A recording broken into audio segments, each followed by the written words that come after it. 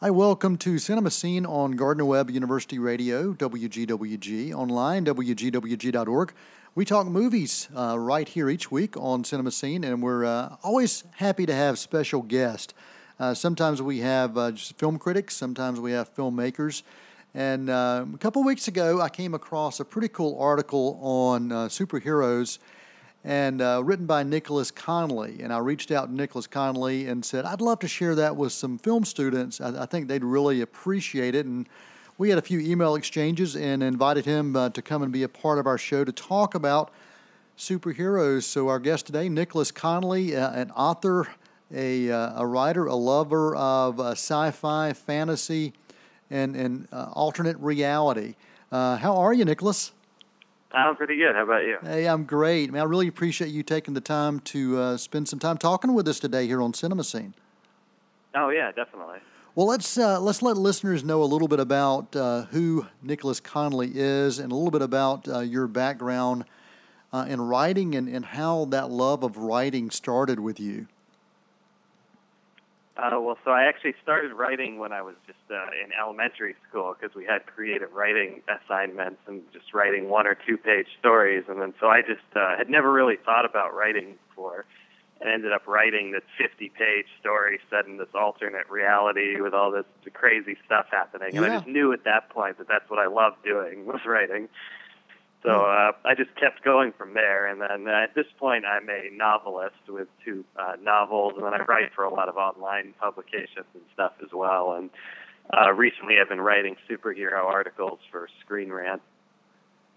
Now, when you started writing back in elementary school, did it come really easy for you? Did these ideas just kind of flow out? Yeah, immediately. Like, I've looked back and realized that so much of what I did for games was usually very creative anyway, with siblings and classmates and so on. So the storytelling came so immediately and so naturally that I knew I just loved it. It's pretty cool when you're that young and you realize, okay, this is something I not only love, but it's something I'm good at. So at what point did you start pursuing it at kind of a deeper level? Was it pretty immediately, in elementary school, every chance you got, you were writing? Yeah, pretty much immediately at that point. I just knew it was what I wanted to do and kept at it, which from what I've gathered in the years since is rare. But that's pretty awesome, man. That's pretty awesome. So you've continued that with, like you said, 2 novels and continuing to be a contributor for online sites. Let's talk about your love of superheroes. I'll bring you back. We'll talk about sci-fi at some other show if you're up for that. But let's talk about superheroes and what it is about that genre that has appealed to you early on and that still appeals to you. So as I said in the article you were mentioning earlier, I think what initially I remember loving superheroes as far back as I can remember, more or less. But my first memories come back to this one Spider-Man cartoon. And I always had this enormous identification with the character of Spider-Man specifically. I think because I was a very shy, reserved kid, and the character himself was this very shy, reserved, awkward person who could then just shed all his worries aside and become this wisecracking superhero who beat the bad guys, but wasn't perfect, still had issues in day-to-day life, and would mess up in these ways. And I just identified with that so strongly. And then for just as far back as I can remember after that, I just always identified with superheroes so enormously throughout my life. Why do you think it is society has continued to be drawn to these stories? Because, you've got your superheroes that are definitely your flawed individuals that are your regular Joes when you see them and something unique happens to them. But also you have these other superheroes that are just kind of born with these abilities. And so there's a different dynamic there depending on what that superhero is. But we as a society, we're drawn to it. It's not just kids, but adults as well. Yeah, definitely, because I think that these themes are deep enough most of the time, especially in like the post-Stan Lee era in the 60s and then leading to today, where you have these people who are genuinely people with real issues or real after effects to what they do. And as a result, it's not just confined to children, though there's a childlike element to it as far as the sense of wonder of what if I had these abilities, and then it's tempered by the adult realism today often of, well, what would the world respond to this like, or what would happen if you were late to everything all the time because you're out stopping criminals or what have you. I think a lot of it is really just it's the same sort of appeal as Greek mythology or that sort of thing, where you have these wondrous, enormous, larger-than-life tales that are tempered by this sense of realism. Yeah, you talk about the realism aspect, and when you look at the storylines, some of the storylines with comic books and with superhero films are really pretty deep. And they're pretty incredible reflections on what happens and what has happened in our society. What are some of those that you think are really important from a storytelling standpoint that we've seen in comics or on film?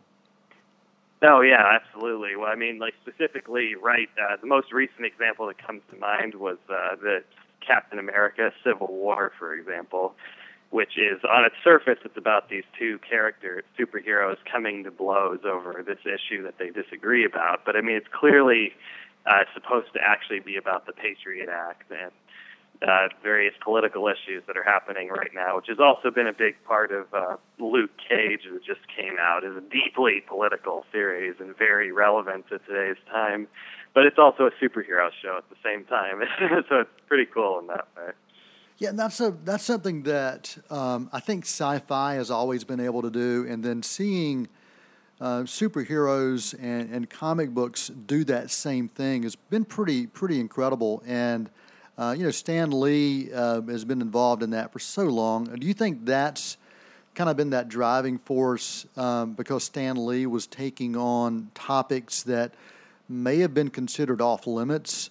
Back in you look back in the 60s and look at some of the things Stan Lee was doing, it was pretty impressive.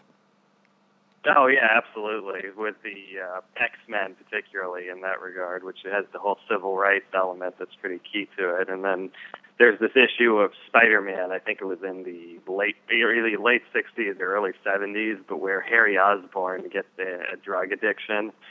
And it was initially refused by the Comics Code at the time, and he went ahead and put the issues out anyway because he thought it was important enough to address this concern.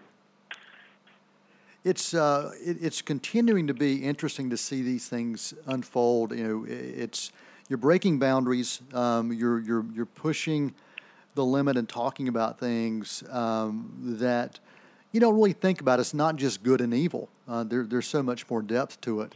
Than that, and really the question of what is good and what is evil. I mean, we've seen that, with the kind of the X-Men reboot and even the earlier X-Men too. Magneto's character is not really a bad guy when you get right down to it. There's just some things that have kind of pushed him in that level, and I think that's a question that many of us have had as we've looked at The Dark Knight and kind of that edge between making the choice for doing things for good or making the choice for, maybe stepping over that line. Do you think that it's that kind of dual nature is kind of an interesting thing of how close we all are to genius and insanity or good and bad? Yeah, no, I think that's definitely a big part of it because you start off with the inherently sort of childlike fantasy of imagine if I had these amazing powers and could just do anything.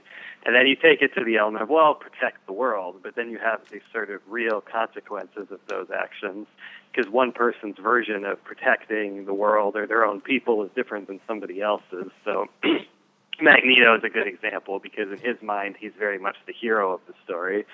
He's seeing clearly that his people are being endangered by giant robots and groups and politics and so on. So in his mind, he's protecting the mutant population. But in the aspect of what you see, what he does to do that, it's not very heroic, obviously. But it creates an interesting narrative. We're at a time when it seems like every month or every other month there's a new superhero film. Either in production or in theaters, and do you think that we're going to ever be so oversaturated as a movie-going society that we're going to just stop going to see them? What are your thoughts and takes on that? I used to think so maybe 10 years ago or so, Right. back when it was first starting to become that way. But at this point, I think it's moved beyond the original. I think like a decade ago, what you saw often was very much every superhero movie was an origin story, and they Right. tended to repeat a similar sequence of events. If hero gets powers, villain is introduced, and so on. But at this point, I feel like the genre has started to really break out of that to the point where it's become very much its own genre of Right. a more loose variety. Because even though I did, like, you have enough stuff like the Captain America movie this year was very much a hugely different turn of events from what the normal superhero movie would have been. It's the sort of movie you wouldn't have seen maybe even 5 years ago. Yeah. I looked at Captain America: Winter Soldier, and to me that really felt like it crossed the genre. I mean, I felt like it was a spy film. And, Oh yeah, absolutely. And so, whenever you can do that, when you can kind of break out of that mold of what people might expect and do something a little different that can appeal to different people, I mean, that's what's going to bring people in to the box office. And ultimately, it is about the business for Hollywood. They're not just doing this for the love of doing it. They want to make money doing it. And right, that's what they're doing it for. Yeah. I mean, when you look at the comparison between something like Guardians of the Galaxy and Right. The Dark Knight, I mean, putting them in the same genre is very loose enough as it is. So. Yeah, you're right. They're completely different, but yet they came from these same kind of source materials of these paperback books that had 20, 30 pages and hand drawn pictures, and so they all came from that same area. But yeah, they've taken it a step further. This year we had Batman versus Superman back in March of 2016, and then you had Captain America: Civil War, and there were a lot of similarities between those two films. What are your take on both of them and the kind of comparisons, but also what made them different? I gathered that I'm in the minority, but I actually really liked Batman versus Superman. But I think that I could see why it didn't have the same level of success. Like what I liked about the movie was that if whatever you can say about it, you can't argue that it wasn't hugely ambitious, because the extent that it took the storyline to was kind of unprecedented. But Right. I think the reason Captain America: Civil War works better as a whole is that it allowed there to be moments of levity. So you have the very dark themes, really, regarding the registration, but you have these moments of excitement where you have Ant-Man becoming Giant Man or Spider-Man swinging around, cracking jokes, and so on. Right. Yeah, that's one of the things that Marvel has continued to find a way to do well with is breaking up those dark elements with the humor. I think Exactly. Yeah, that was probably one of the biggest complaints I heard from people about the Batman v Superman was just the dark factor of it. There wasn't any of those light moments to let you catch your breath, and and I don't think there has to be. I think there. Let DC do what it wants to do and let Marvel do what it wants to do. But fans, as when you're talking about superhero films, people think one thing or expect one particular thing. But to me, they've not always been alike. When you look at the Batman films, the Michael Keaton era, compared to Christopher Nolan's, and they're completely different.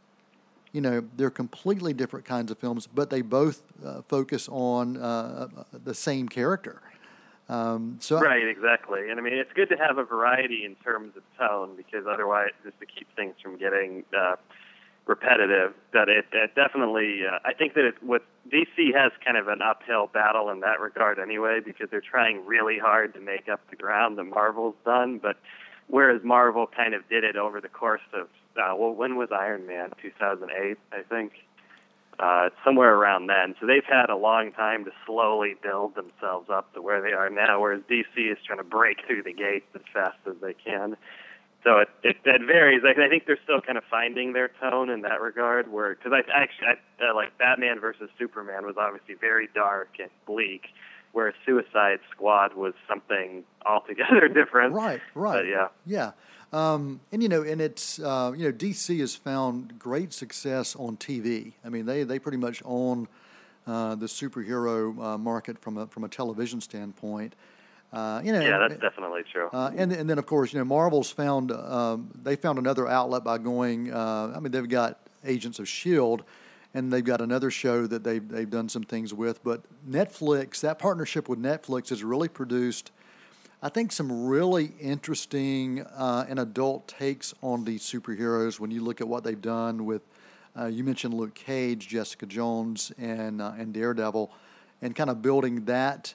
That's a really interesting thing that they're doing, I think, and some quality work. And then, of course, introducing the Punisher as a part of that as well. And you've got Iron Fist, and so the Netflix partnership is really an interesting one.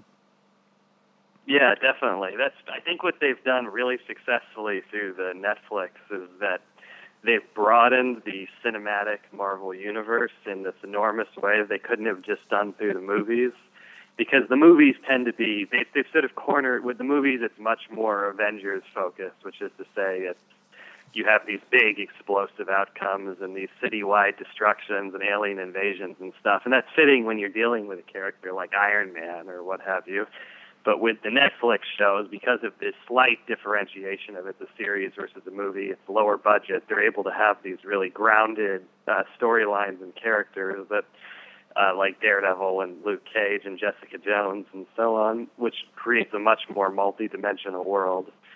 I think one of the things we're starting to see with superhero films is it's like clay, like a clay pot that you're trying to mold, and we're seeing things continue to change, continue to transform, continue to be different. I mean, I look at what we do have with the Netflix superheroes, but also I look at what's happening with the X-Men series and Logan that we're going to be seeing in theaters, and kind of a different take on that particular superhero and how we as audiences approach that from a realism standpoint sometimes, and looking at things differently.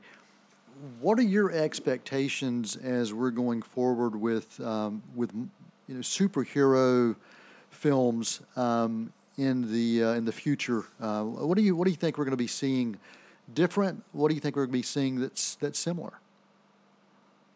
Well, I think there's going to be much more divergent takes coming up, I think, because it's going to have to do new things with the genre, and we're kind of seeing that right now, I think, with Doctor Strange coming out next week, because that's going to be the themes alone and the ideas are so immensely different, since we're dealing with all these alternate universes and magic-based stuff and so on now. And then probably more experimental concepts, like I think the Batman versus Superman and Civil War and Suicide Squad all kind of show that, because none of those are the standard superhero origin story or the superhero sequel format. They're all wildly different plots that we haven't seen before. Are there things that you're hoping for that maybe we haven't seen on screen, or things that maybe haven't been talked about yet? Are there things in the future that you would love to see? Let's see. Well, Doctor Strange was a big one. That was one that I was really looking forward to happening, because it seemed so far off. There's a lot. I'd like to see a lot of the more second-string characters come onto the screen too. Like I'm very fond of this character called Deathlock from the 70s, right? Who's a cyborg from the post-apocalyptic future. A bunch of those characters I'd be really excited to see. So come to the screen in some form. Now, you mentioned Strange. What is it about Doctor Strange that appeals to you? I think with Doctor Strange, it's not just the visuals are a big part of it, though it's a lot more than that, but it's the whole opening up this other world of the multiverse, I guess. Yeah. There's something very iconic and unique and weird about it in a way that is not going to fit into any sort of conventional box, I think. What do you want to let folks out there know about superheroes that maybe they don't feel drawn to superheroes because they've got in their mind what it should be? Maybe they've never seen a superhero film. What do you do to convince those folks to take a look, that it's not just something off of a spinning rack at a drugstore from like 1981? I'd say the first thing is to realize that it's not just a box and everything is the same, and it's a repetition of the same idea over and over again, and that it's a very multi-dimensional genre where there's so many different takes on so many different ideas. So then it would be sort of figuring out what themes appeal to them, because there's a lot of different themes that could be explored. So if it's like something like Luke Cage is a great example, where I think there's a lot of people who wouldn't necessarily be drawn to superheroes as they know them, but would watch a Luke Cage and be like, wow, okay, wait, this is good. And it's just about figuring out, it's sort of like when someone says they're not a reader and you say, well, what are you reading? And Yeah. find a book that appeals to them. Right. Well, Nicholas Conley, our guest here on Cinemascene, website nicholasconley.com. Where else can people find you and your work? Is that the best place for people to go, Nicholas? Yeah, that's definitely the best place, nicholasconley.com. Okay, there they can find access to your books, a blog, contact information, essays and articles, and even a bio and much, much more. Any final thoughts or final comments you want to share with our audiences about superheroes and the genre? I think it's going to be really interesting to see where it goes from here and what the direction of and how much bigger it can get. Good deal. Nicholas, thanks so much for taking the time to spend with us here on Cinemascene. We look forward to talking to you soon. And until next time, I'm Noel Manning. That's Nicholas Conley. This is Cinemascene on Gardner Webb University Radio, WGWG.org. Until next time, that is a wrap.